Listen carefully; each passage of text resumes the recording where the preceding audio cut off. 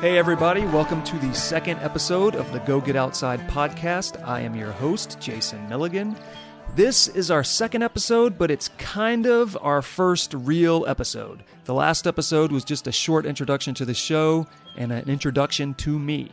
Today, we're going to have a sit-down conversation with Klaus Gerhart. He is an instructor and canyoneer located in Los Angeles, California. He owns a company called Uber Adventures. They provide instruction for canyoneering, and he also manages the local meetup group, which allows opportunities for people to get out with other people and go canyoneering. Don't know what canyoneering is? Well, let me tell you. Canyoneering is a sport that's growing in popularity out here in the West. It's actually really boomed in the last few years. It basically involves traveling through a canyon. That might sound like hiking, and to a certain degree it is. The difference with canyoneering is that there are often drops, and you are often traveling through a watercourse, perhaps a flowing river. You may have to rappel down dry falls, waterfalls. These waterfalls may be 10 feet tall, they may be 300 feet tall. You may need to downclimb certain sections. You may need to jump certain sections. You may need to swim or deal with hydraulics, depending on the type of canyon you're going through. If it's still not really clear what that is, go to our website, gogetoutside.com. There's a video section, and in there's a 5-minute video that explains what canyoneering is and has a lot of footage that will make it really clear what canyoneering is. Imagine a lot of you listening to this, though, may already know. You may already be a canyoneer. You may already know Klaus. You may have taken a class from Klaus. Well, today you get to find out how Klaus found out about canyoneering, why he liked it so much, and what made him decide to not only become an instructor, but start a business specifically around canyoneering. So without wasting much more time, I'm just going to go ahead and get to the interview, so let's do that now.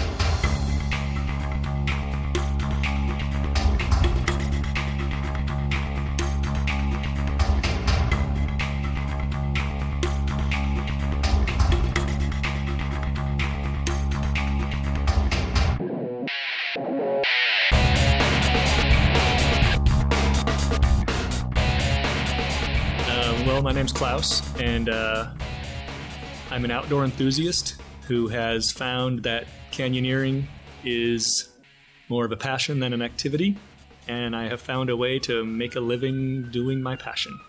You are kind of like the de facto canyoneering instructor for Southern California area. Like as of a few years ago, there was a very small pool of people who did canyoneering. And now there is an enormous number of people who do canyoneering, and most of them have gotten instruction from you. Do you want to talk about how that came about? I started a meetup group for canyoneering in Southern California called Canyoneering California. We are very far away from Utah. The community was small. I wanted to find them so I would have partners to play with. And it grew very quickly. Immensely.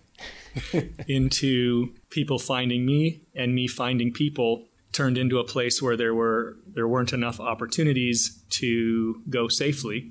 So training became something that I brought to the meetup group. And the meetup group people were happy that training was being offered locally. More often than not, people I meet doing canyoneering have been trained by you. And so the interesting thing about that is I remember when I first met you a few years ago, you had mentioned that you had only been doing this at that point, or anything outdoors, for a few years. Like you're one of those guys, kind of like me, who a little bit later in life decided, hey, I've never done this stuff, let me give it a try. And now it's kind of totally changed your life. Like it's basically what your life revolves around now, right? Yeah. So how did that happen? I guess it was about 6 years ago, I realized one day that my life was consisted of work, coming home, sitting in front of the TV, eating my dinner until I fell asleep. I would sit in front of the TV for 6 hours a day. And you saw a lot of really good TV shows, I bet, right? They were amazing, Holy right? Smokes. Netflix was awesome. I could see a whole season in one night. I decided that I didn't like that. I was getting fatter and fatter, and I was very bored, and I just didn't know what I wanted to do. So I decided I needed to do something that got me out of the house. If it was a little bit physical, I thought it would be good. So I joined a bowling league. That's not where I thought this story would begin. So what was your best score? My average was 140, but I was only... So you were the best bowler on the team, is what you're saying. I hated the community of bowling because now instead of sitting at home and having, a decent meal in front of a television, I was having nachos and beer every Monday night. And occasionally hot dogs, I'm sure. Hot dog, but that was your protein. All the healthy food a bowling alley serves. And it wasn't what I thought it was going to be. So I only did it for a couple of months, I think, and gave up my spot in the league to someone else. And they were so sad to see you go because you were bringing their scores up so much. That's okay. 140 for me would be like my most amazing bowling ever. So if that was your average, you're definitely better than I ever have been at bowling. Yeah, it could have been a little bit of luck. Did you have bumpers when you played? Is that what was going on? No, I actually bowled one-handed. I didn't use both hands. Okay, well that's good. That's how you didn't do the basketball granny shot. Nope. All right. Nope. Well, you're almost a pro then. Yeah. And so that didn't work out. It wasn't exactly what I was looking for. So I did a Google search online for a hiking club. And I found one and joined. And I went on one of their hiking camping outings. And it was to Yosemite, spending the night in Curry Village, hiking the Panorama Trail, hiking down the Mist Trail, being almost attacked by a bear at camp at night. It was amazing. Right? Especially being attacked by a bear. That was really cool. Not at the time. That was the first time you ever been to Yosemite? First time that I can remember. I might have been there when I was little, but first time that I can remember, and it was an eye-opener. I'm like, wow, I had no idea this kind of beauty existed and that it was accessible to me. So it was amazing. The next thing I did with this group was a 9 national parks and monuments in Utah in 7 days. So it was a caravan where I got to see Zion. 9 in 7 days? So that was 2 a day sometimes. It was. So we spent one night in Zion, one night in Canyonlands, and one night in around Arches. And everything else was seeing Cedar Breaks and Bryson the same day. And then seeing Bridges and Arches the same day, and Canyonlands and Zion, all, so we got to see all of the things in this big loop. And I fell in love with Utah. Had no idea I could go canyoneering still, but that was the second thing I did outside, camping for a week in a caravan in Utah. It's funny because a lot of the elements of your story kind of mirror my own. First time I went to Yosemite, it was the same kind of experience where I had never ever seen anything in my life like that place. And since then, I've often said, if you're talking to someone and they don't understand the reason for land conservation, take them there. Drive through the tunnel view, let them stare. Don't say anything. If they don't get it, nothing you say will ever change their mind. And that's how I've felt about Yosemite ever since. And then Utah was the same thing. I first went there because I found out about the Narrows in one of those books like Life Experiences or Great Adventures. And I was like, this place sounds great. So I went there specifically to do that. Prior to that, I had no idea that Utah was a place I ever cared to go to. And then suddenly I realized Utah is a place to go to all the time. It has so many amazing experiences and views. So sorry to run that tangent, but yeah, it's funny to see how much those mirror in a lot of ways. I think that's probably true for a lot of people in this region as well. Yep. Utah turns out to be my favorite place, whether it had canyons or not. So you went on this trip that brought you through 9 landmarks in a week. Right. So you ran through a couple of them. Yeah. And then what? We spent lunch in one. That was it. Right. Lunch and bridges under a bridge. And that was it.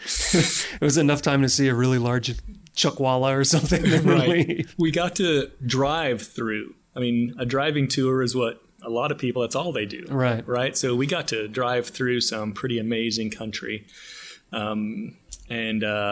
After that, I became the vice president of outings for that hiking group. Within a month of my 2 trips, I was the vice president of outings for the Los Angeles chapter. I put together a ton of outings for this organization that was only doing a few a year.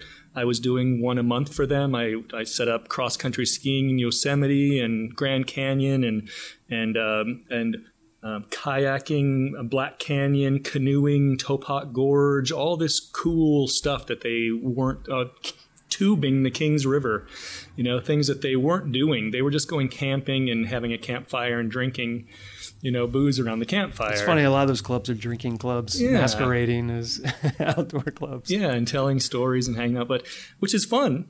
I'm not saying, but that's not all it's it not should what you be were for looking me. for. Right. Exactly. And so within a year, I was the elected the corporate chair of all 5 chapters of this organization, and started to put forth new programs, and they didn't want them.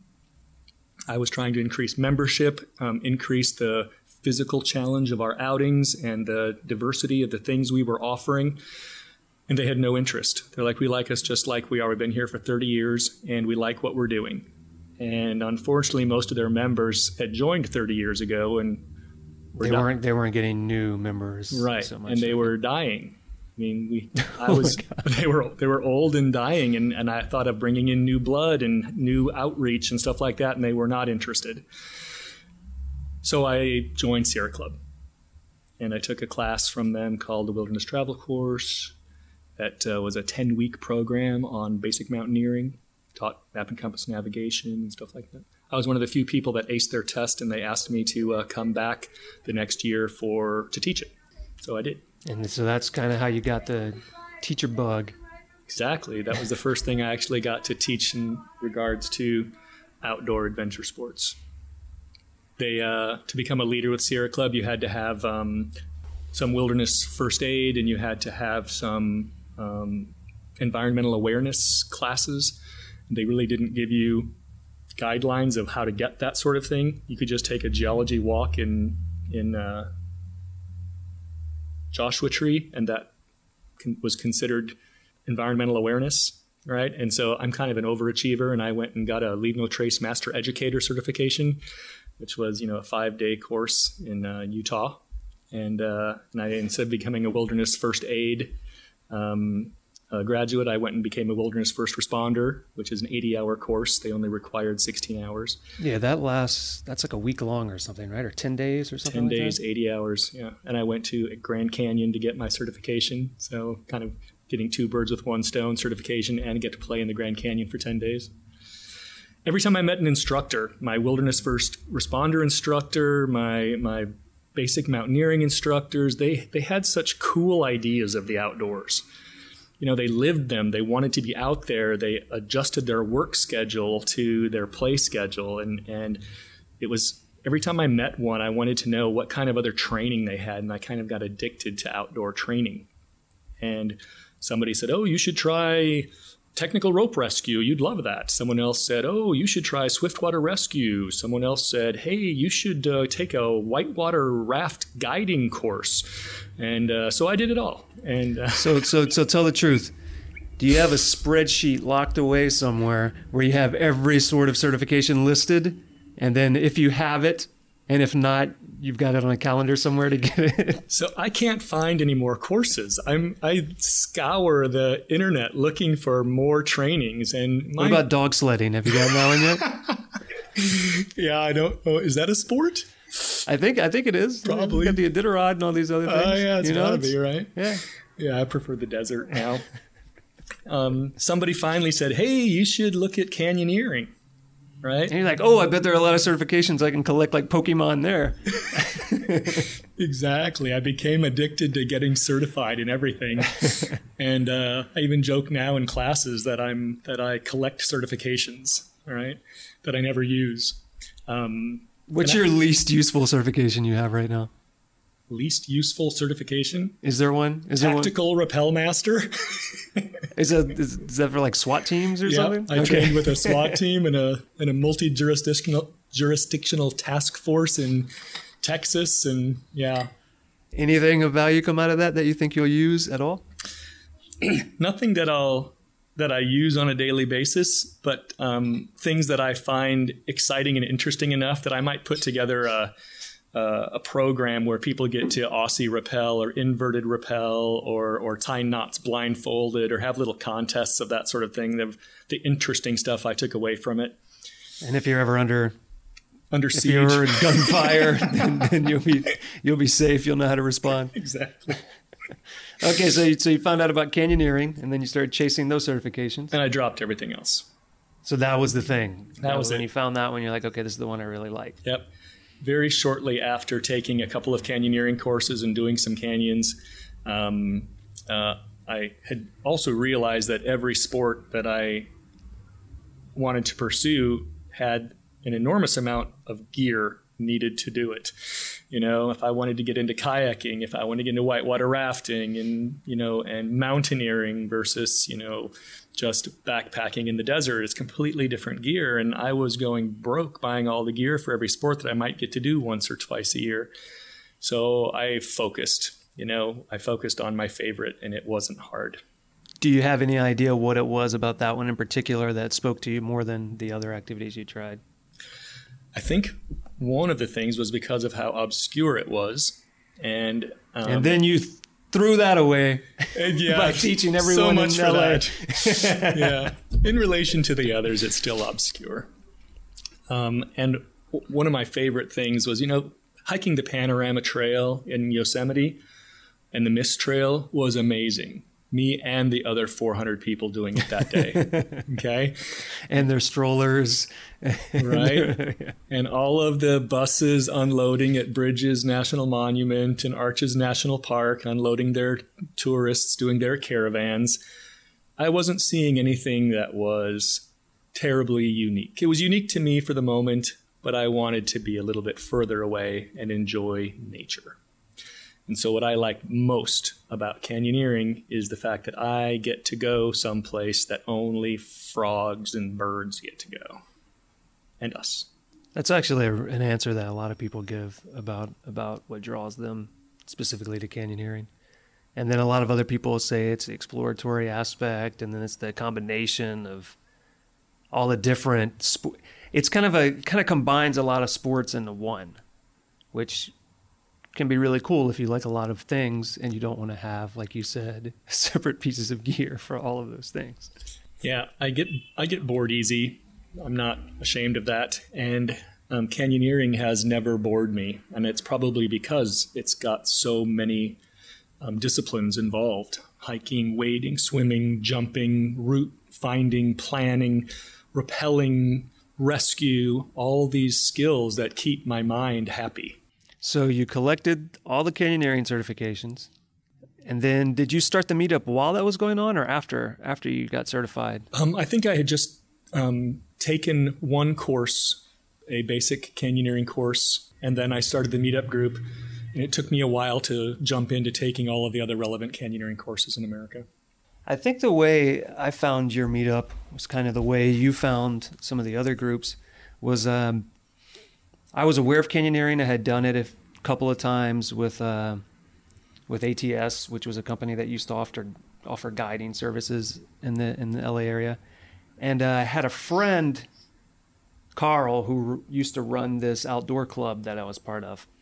And he was the only other person I knew that had any knowledge that we could use for canyoneering. Because I had been climbing for a little while at the time.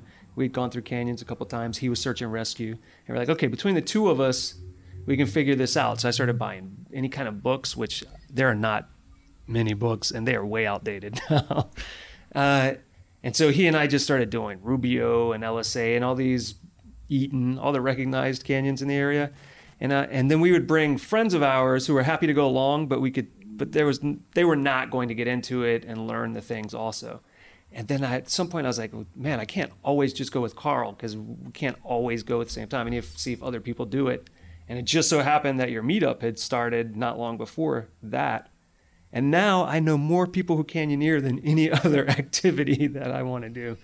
Now it's actually harder to go climbing because so many people I know go canyoneering. Interesting. Yeah, there's a kind of a curve on the meetup group. People join and then they hesitate to get training. And then we actually require training with a few exceptions for the meetup group because we want everyone to be equal and not people guiding other people We want them to all have canyoneering skills, not climbing skills, not search and rescue skills, not caving skills. We want them to have canyoneering skills so that people can check each other and so that people have expectations that can be met from their partners. And that has allowed the meetup group to allow a variety of members in. A lot of them will get the training, and then some will actually will give back to the meetup group by leading for a while, leading other rookies through. So the canyoneering training gets you the skills, and the meetup group gets you the experience. Just to give a shout out to one of your members, Freddie is one of those who is really good about continuing to bring new people, and that guy must add so many events to the group. Yeah, members like Freddie and John Caffrey and Alden used to do a lot with the meetup group, and it's members like that are willing to get rookies some experience that really make the meetup group valuable, because people get the training, and then they might not know enough people to get the experience. So when people like Freddie and Alden and John Caffrey, and I just can't, there's 30 members, 30 leaders on there, right? Danielle Monroy just started, and Yvonne. So I encourage people to lead rookies because we led them when they were rookies. Well, and one of the things too is those rookies become leaders. Like, for instance, you just named Yvonne, and I remember doing a canyon with her when it was maybe her third or fourth canyon. Yep. And now she has the knowledge to be a leader. As a matter of fact, in the short time she's been canyoneering, I will not be surprised if she's already surpassed like the number of canyons I've done in the entire time I've been doing it.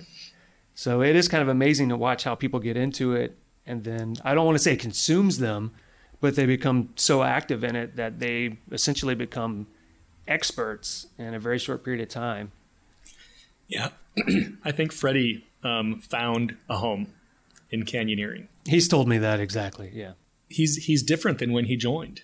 He found a place where he can be himself, where he can mentor rookies, where he has respect because it was earned and not demanded. He's just really found a home. Yeah, he's told me a lot about how his life has changed just by getting into canyoneering, which is one of those things, and it's part of the reason I want to do this show, is there's this idea in society that, number one, things like canyoneering are dangerous. You shouldn't do them because it's foolish, it's selfish. And I've seen so many people become better people and learn who they are because they get into these things. Because a lot of people, before they kind of fall in these traps of like, oh, I have to buy a lot of things. I'm going to prove my worth through what I own and how much money I make. Because if I own a lot of things and I make a lot of money, then clearly I must be a valuable member of society.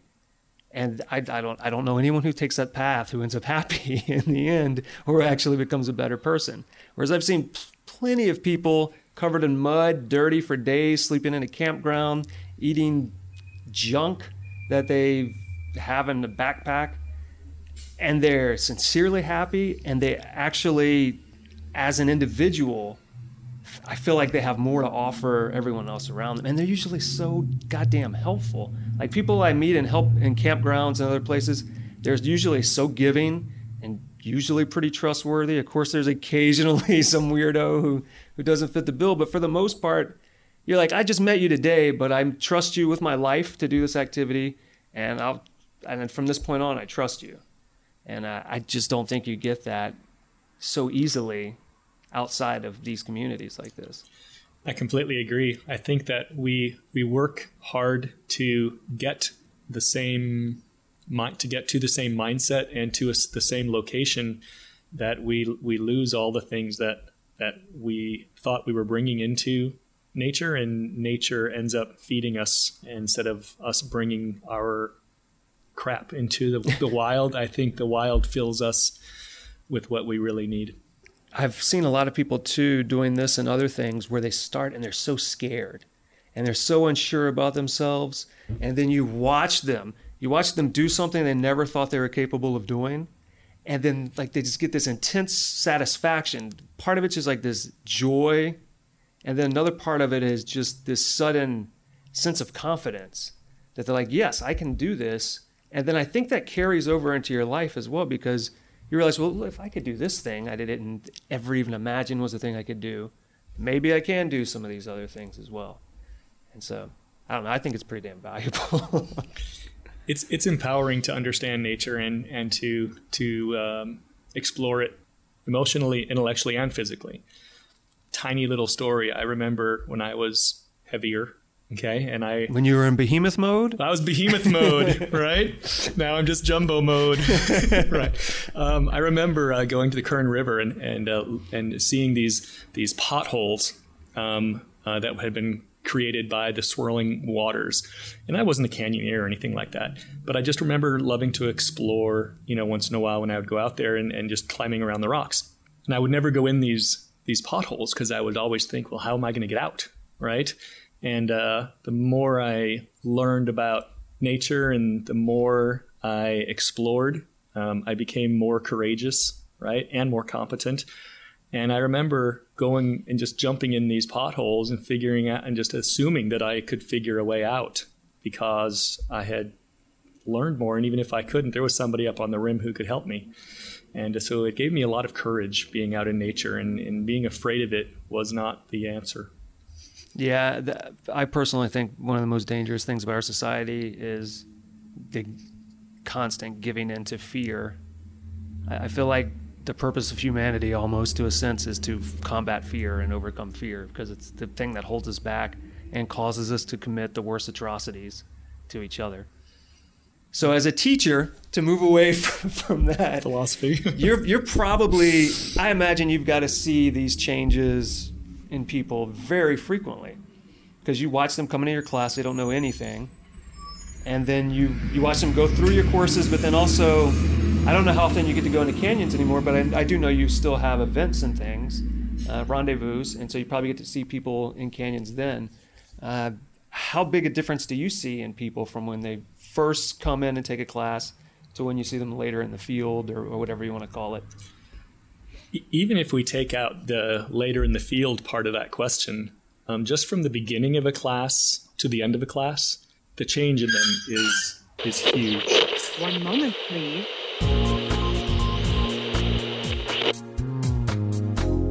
That may have been kind of serendipitous. So we stopped recording for a bit because someone stopped by, gave you a 6-pack of beer and some thanks and showed you some pictures and things. This is a person that you gave some advice about a local canyon called Eaton, right? Yeah, she just stopped in one day.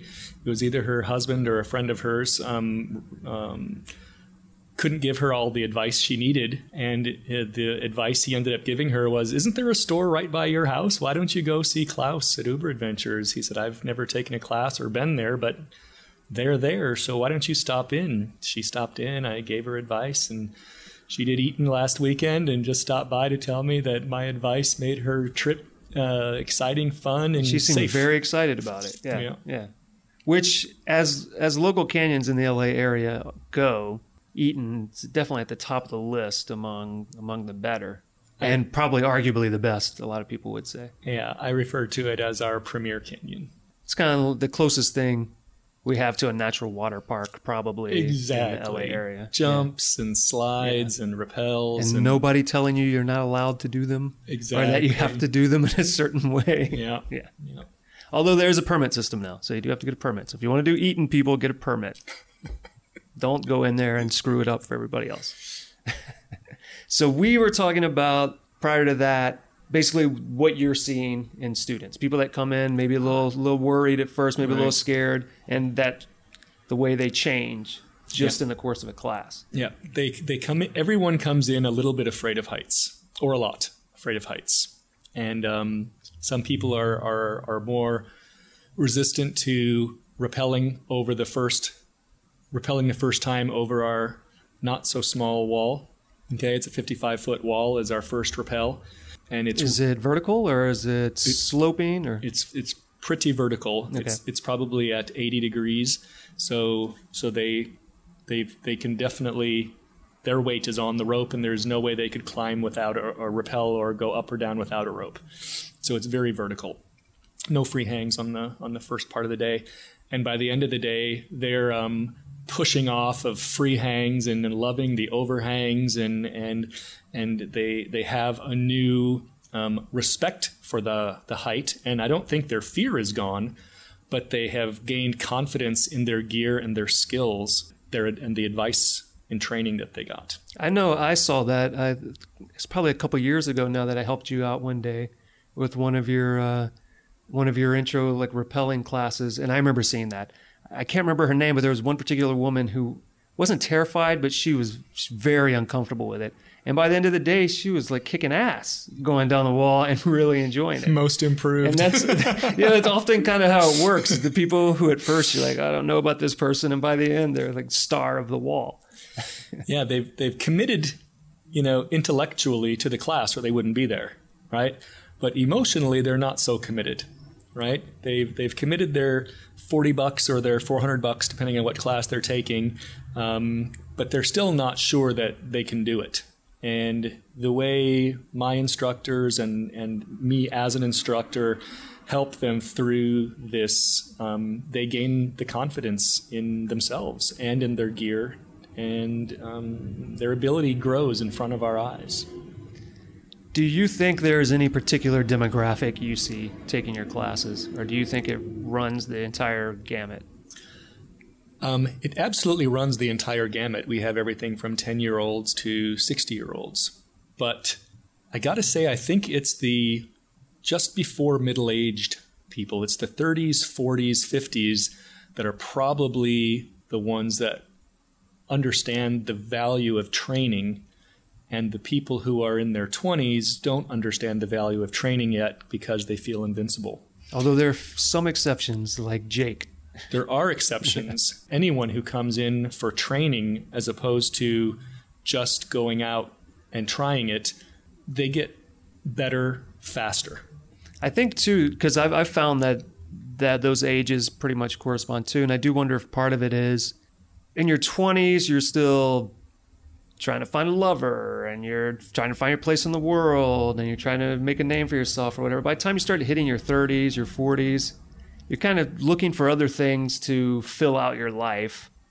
You hopefully don't feel the need to prove yourself still as much. Like maybe you know who you are a little bit more. And so it seems like a time, because I think this is true with a lot of sports, because a lot of like endurance runners, all the great endurance runners, right? They're all over 40 or 50 or something. It's kind of like that's kind of the point of the life where you're like, hey, I can focus on things that aren't building a career, trying to get laid or whatever at that point. You can look at bigger things than just those direct things. Yeah, I think so. I think it's when we're looking for ways, and what you said, rounding out your life, I think is exactly what it is. I enjoyed my work at the time. I actually enjoyed television at the time, but I still enjoy television. Just in smaller doses. It's more balanced, right? And so canyoneering has kind of taken over my life, and now I'm seeking balance away from canyoneering because it became a little unbalanced, right? So now I'm looking at vacations that don't involve canyoneering. You were mentioning one to me before we started recording that sounded pretty sweet. Do you want to talk about that one a little bit? Sure. Almost all of my free time away from the store, away from training, is offering canyon descents for rookies or with my friends. Private trips. And recently I've decided that I don't want to canyoneer every day, right? I want it to be special. And the more I do it, the more often I do it, the less special it gets, because there's nothing else to balance out how special it is. And I would imagine there's a danger of it starting to feel like work at times too. It does. Even playing feels like work when your work is canyoneering. So I've been trying to find some balance, and so I have just signed up for a 2-week sailing vacation through the Grenadines from Grenada to St. Lucia on a sailboat, and I'm looking very forward to swimming between islands and snorkeling and sitting around in a Speedo all day, drinking rum swizzles and. So I'm looking very forward to adding a little bit of diversity to my free time. And anything else like that you've been hopping into lately? Anything outside of canyoneering or sailing trips? The thing that the only thing I like more than teaching canyoneering is getting new training. And I like teaching canyoneering more than I like canyoneering. And I like canyoneering a lot. Right? Well, then I guess that is good. Because it would be very unfortunate if you built a business around something you hated. Yeah. So some of the things that I liked about canyoneering is how remote the places are. And I've really started enjoying just road trips, just driving around and looking at the beauty of our country. Have you seen this link that's been going all over the internet last few months? It's supposed to be the most efficient, perfect American road trip. Have you seen that? No. You should look that up. Yeah. I don't know how accurate it is. It's allegedly, and I'm quoting in the air right now, it's scientific. Like apparently some scientists figured out what is the most efficient way to go through all 48 contiguous states and visit like the national monuments and national parks and things in the fewest miles. So you should look that up. That might be a potential road trip opportunity for the future. I've kind of been curious about it now. How to see America in 3 weeks? Actually, I think it's like 3 months. Oh, okay, but yeah, it's 16,000 miles or something. Yeah, but it's made so that you can start from any major city and then just follow the loop all the way around. You should look it up. Maybe it's your future. I think I could go to Utah every weekend and be fine.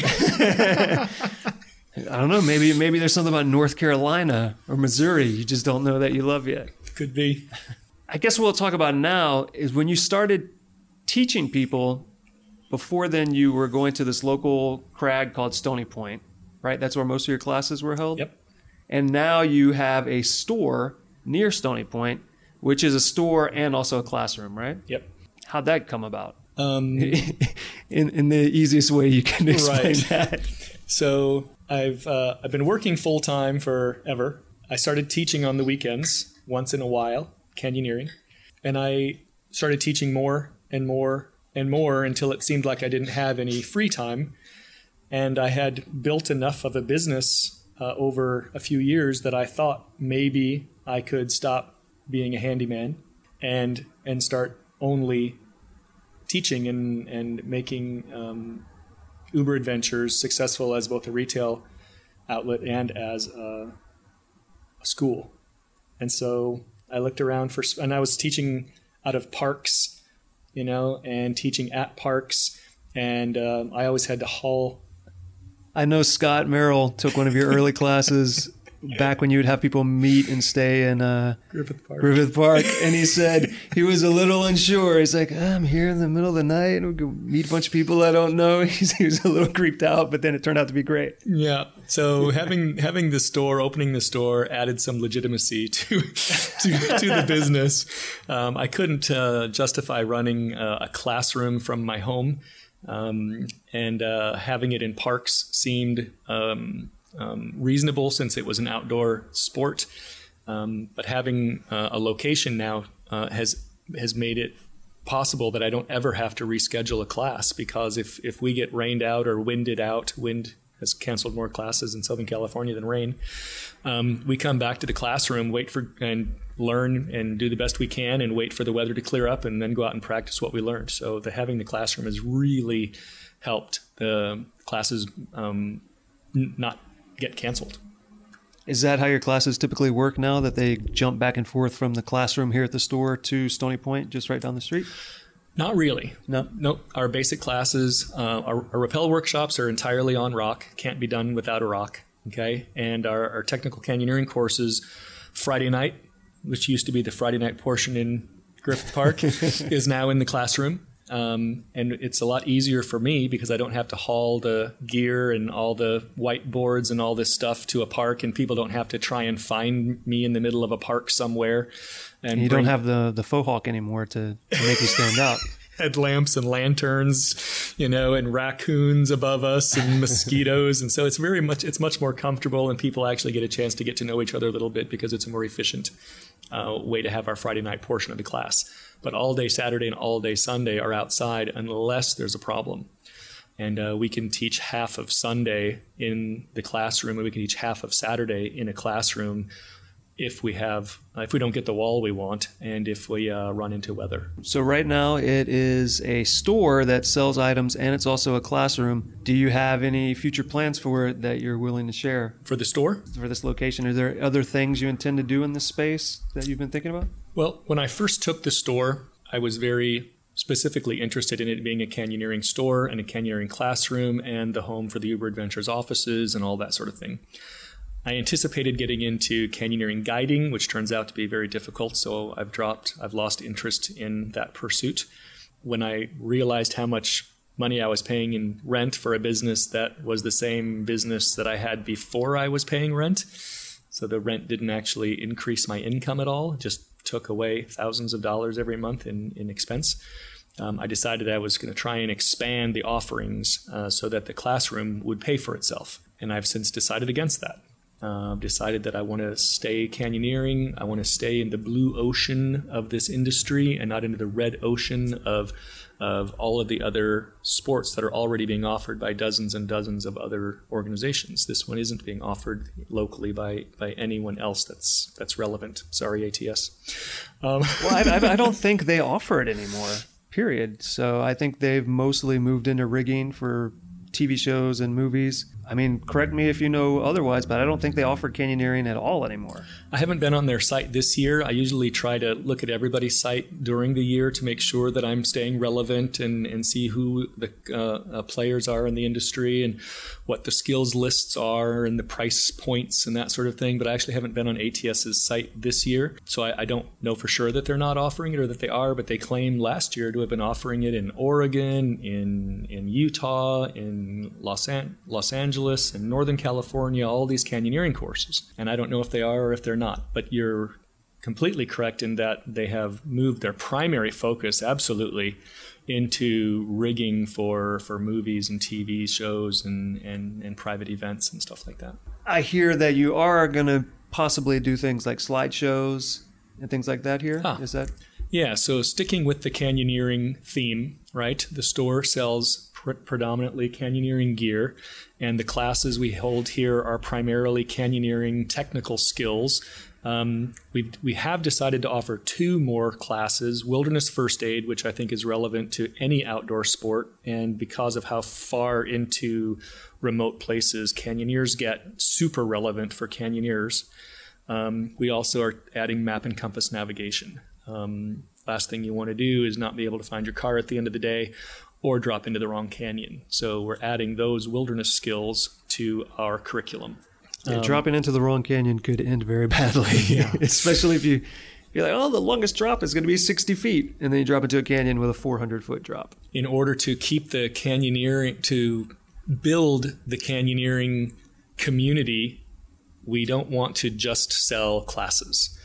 We believe in selling classes, we believe in people getting training, but we also believe that we need to offer the recreational opportunities for them, get them experience, recreational opportunities other places with the Uberfests, and local community events for canyoneers. And even if it's just once a month, we have in the store a SAR member or a sheriff coming in and talking about anything they know about canyoneering or rescue and how it affects their business and what they do specifically for us, or whether it's a ranger to talk about the history of the San Gabriels and how canyoneering, has played a part in accessing these places. Or if it's just someone who went and did an awesome canyon that is remote that most of us haven't gotten to see, who comes and gives us a slideshow and shows us where they've been and what the potential is for our sport. So I want to have a social event regularly. So that's one of the things that Uber Adventures is going to do locally. Yeah, and I have heard from multiple people where they've said, caving communities, they have a grotto that gets together once a month, whatever, and they do exactly that. They have slideshows and presentations. And then I've heard people say, I wish canyoneering had something like that.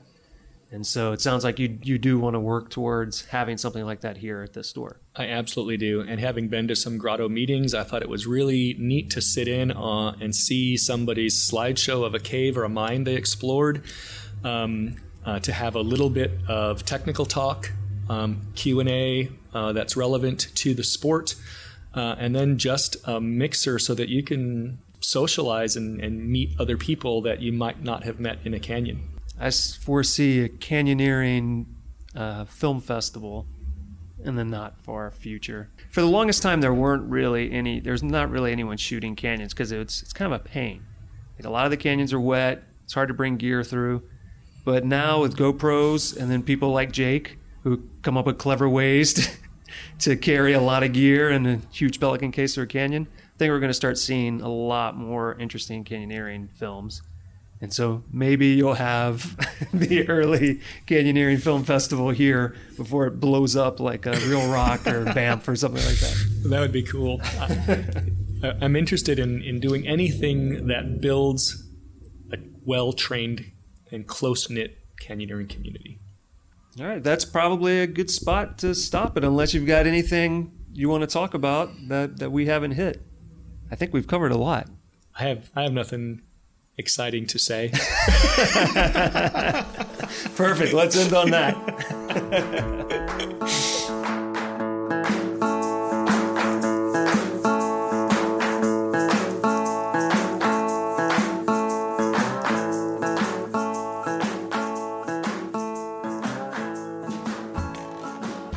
Well, I hope that was informative, intriguing, interesting, whatever I word you want to use, hopefully not insipid.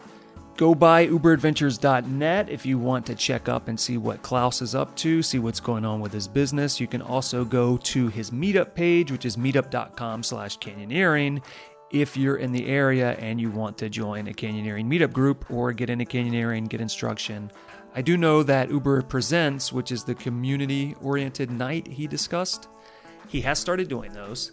The next one is September 9th. It features a local, Scott Swaney, who has done a lot of first descents, which means he's the first person to have explored some of the canyons in Death Valley. He's also going to be on the show September 10th, talking about that amongst other things. If you are new to canyoneering, you just listen to this episode, maybe you just got introduced to it for the first time, and you're like, hey Jason, I don't live in Southern California. I'm not going to Southern California. I'd like to get into canyoneering, but obviously I'm not going to make it over to Uber Adventures. There are lots of other places. If you're in Utah, you're really in luck. There's lots of canyoneering there. There's the ACA, the American Canyoneering Academy. There's Canyoneering USA, which is run by Tom Jones. There are a number of other organizations out there that I'm not familiar with. I am familiar with those two. There are also organizations all over the U.S. If you do a search online, you're likely to find something near you, unless you live somewhere where there are no mountains, no rivers. In that case, I can't really help you. Go on vacation somewhere and go canyoneering with some group in Costa Rica or somewhere like that and give it a try. Or, travel to the west. We got lots of canyons here, all the way from Colorado to Washington and everywhere in between. One group I would like to mention is the CAC, Coalition of American Canyoneers. I definitely recommend going there to their site, which is americancanyoneers.org. They're a nonprofit group that tries to help maintain access to canyoneering routes. They deal with landowners, they deal with whoever they need to talk to try to keep access to lands open for those of us who want to use it for recreational purposes. It's free to join. It's a good group, it keeps you informed, and it helps us keep canyoneering routes open. So CAC, AmericanCanyoneers.org. Hope you enjoyed this episode. Hopefully you want to hear more. If you tune in next time, you'll get to hear me talk to Severia Tilden. She works for REI School. She's a backpacker. She works with the American Hiking Society. She's done multiple Ironmans. She works with the Sierra Club. She's really busy in the outdoor community. So if you tune in, you'll get to listen to she and I sitting in the rain, talking about what she does outside. That's going to be on the next episode, episode 3. In the meantime, you can go to our website. It is gogetoutside.com. There you'll find the show notes with links to everything we talked about in the show, maybe a few pictures of Klaus and other canyoneers, a link to the video I mentioned. And while you're at it, while you're on the internet, if you want to do the show a favor, I'm going to ask that annoying thing that every podcast asks now. Go on iTunes or wherever you listen to this. Leave a rating, leave a review. I'm not asking for a 5-star review. Just leave me an honest review and honest feedback, and I'll try to incorporate it into future shows. If you want to contact me or anyone else here at the show, you can email us at go@butcherbirdstudios.com. That's going to be it for this show. Tune in next time and hear me talk with Severia Tilden. All right, see you next time.